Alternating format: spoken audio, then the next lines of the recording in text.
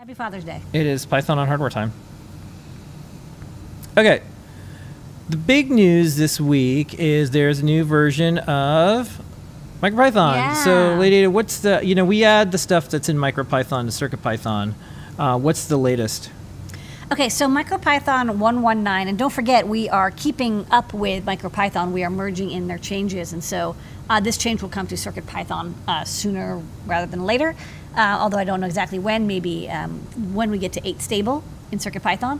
But basically, the MPY format has been updated, and I think it's like a little bit more compressed, which is good, uses less space, but also like it can be executed directly from like the end of the flash memory. So historically, if you wanted to freeze in a library, like you have to compile it into code, and there would be some linking process.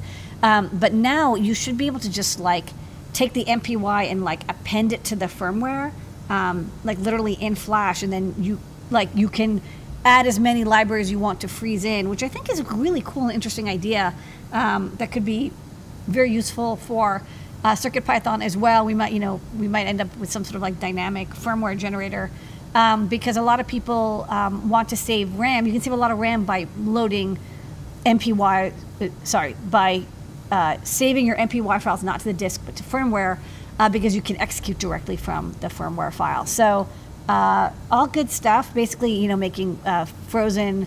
I mean, there's a lot of bug fixes. I think Renesas post port to the microcontrollers, which is interesting for folks who love Japanese automotive microcontrollers. But the big changes, I think, are this MPY update. Okay.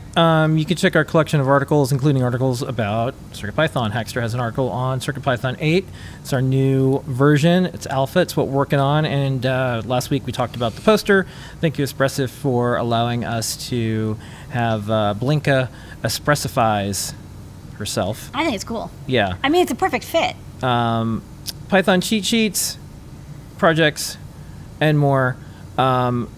Cube is kind of neat. ToddBot has been on a roll. If you haven't already, one of the things I like about Todd's projects is Todd can squeeze the code basically into a tweet, or very close to. And yeah. Twitter's coming out with a notes feature. What's that? Well, it's basically like if you want more than 150 characters.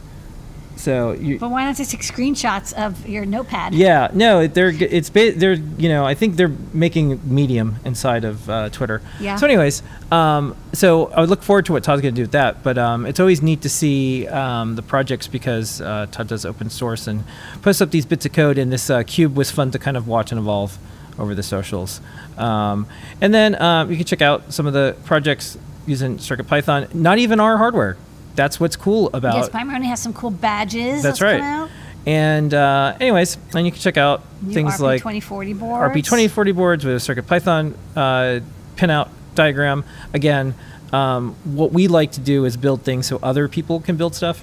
It's always nice to buy some Adafruit stuff, but we also like to see businesses thrive. So you can check out all the different CircuitPython-based hardware, even ones that doesn't come from Adafruit. That's fine. In the latest newsletter, we deliver it every single week. You could check that out on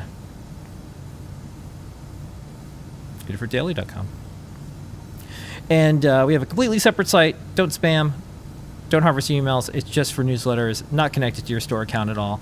That's how tenacious we are about protecting your privacy. Do you want to play like the horn effect or something, or the twinkle effect? Yeah, so I have the soundboard thing, and and here I'll do the applause. We will never spam you.